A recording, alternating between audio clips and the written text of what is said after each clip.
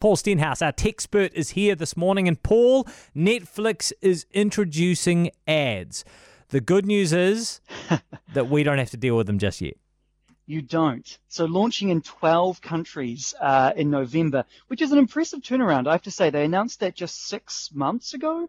So that's in the tech So hang world. on. You're impressed that they're nimble when it comes to introducing ads? I am, because I know how hard it is to introduce this stuff, and so I'm impressed by that timeline. I know. But New Zealand is not on the list of the 12 countries, so you'll be able to stay with your current Netflix as it is for the time being. But I think a lot of people were trying to work out whether or not they'd use this as a way to hike their prices.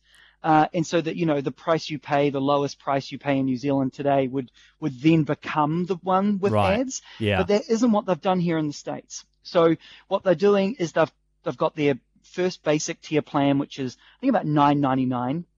They're doing a basic with ads plan at a cheaper price point, which is great news. Right. So it's going to be $6.99 over here. So that's going to save folks, like $3 a month, which means they are planning to make, I imagine, significantly more than $3 a month off of those folks. Yeah. And when you talk about the why, and this is why Sky did this, I guess, too, back in the day, you can only make so much money from your subscribers, right, without putting up your prices, and people are price sensitive. This means that they can start to make, as much money as they can possibly charge. They're looking at doing 4 to 5 minutes of ads an hour. So if you make, does that feel like a lot to you? Maybe not. I mean, it's less than broadcast television. Yeah. But yeah, it's still probably a higher number than I was expecting. Yeah. No, I guess it's not that much. Yeah.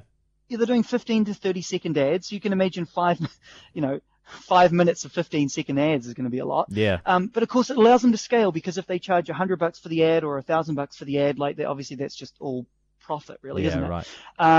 There's going to be a few things, though. You won't be able to download or offline any of your content. It won't have the 4K, no multiple devices and things like that. So this is really the bare basic kind of entry point that they're doing for the $6.99 price point. Yeah. Okay. So the thing that I reckon, if I was sitting at home watching Netflix in the evening, I'd be happy to go with the cheaper option. So, and have a few ads. If it saved me a few bucks, I can see that.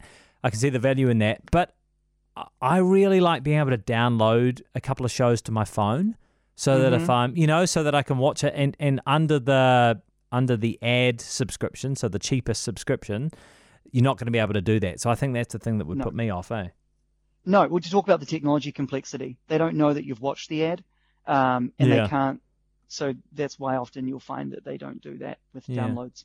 Hey, the US government is looking to ban Huawei. This has been something that has been concerning the US, the UK, New Zealand at some points as well. The relationship with Huawei and Huawei's relationship with the Chinese government. Very complicated, because they say that they're not really linked at all, but then folks suggest otherwise.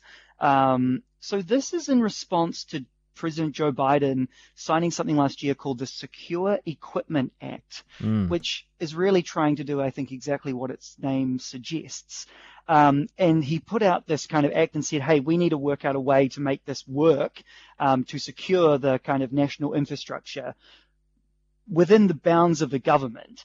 And so what the FCC, they currently have to sign off on any device before it goes on sale that emits a frequency. Because they want to make sure that it's not doing something harmful, that it's safe, that it's working within the right ranges and all this sort of stuff. And so they're now going to use the FCC as their way to target Huawei. Yeah. And so any new telco equipment that they're looking to get registered, it won't necessarily stop previously registered equipment. But any new equipment will need to go obviously through the FCC, and they're going to block it for the first time on national security grounds. Yeah, wow. So usually it's about the emitting of the frequency and the safety, and now they're kind of putting something new into their purview. Oh, that's fascinating. Okay, thanks, Paul. We'll no doubt be kept up to date with those developments as they come to hand over the next few weeks. Really appreciate your time. That is Paul Stenhouse, our tech expert.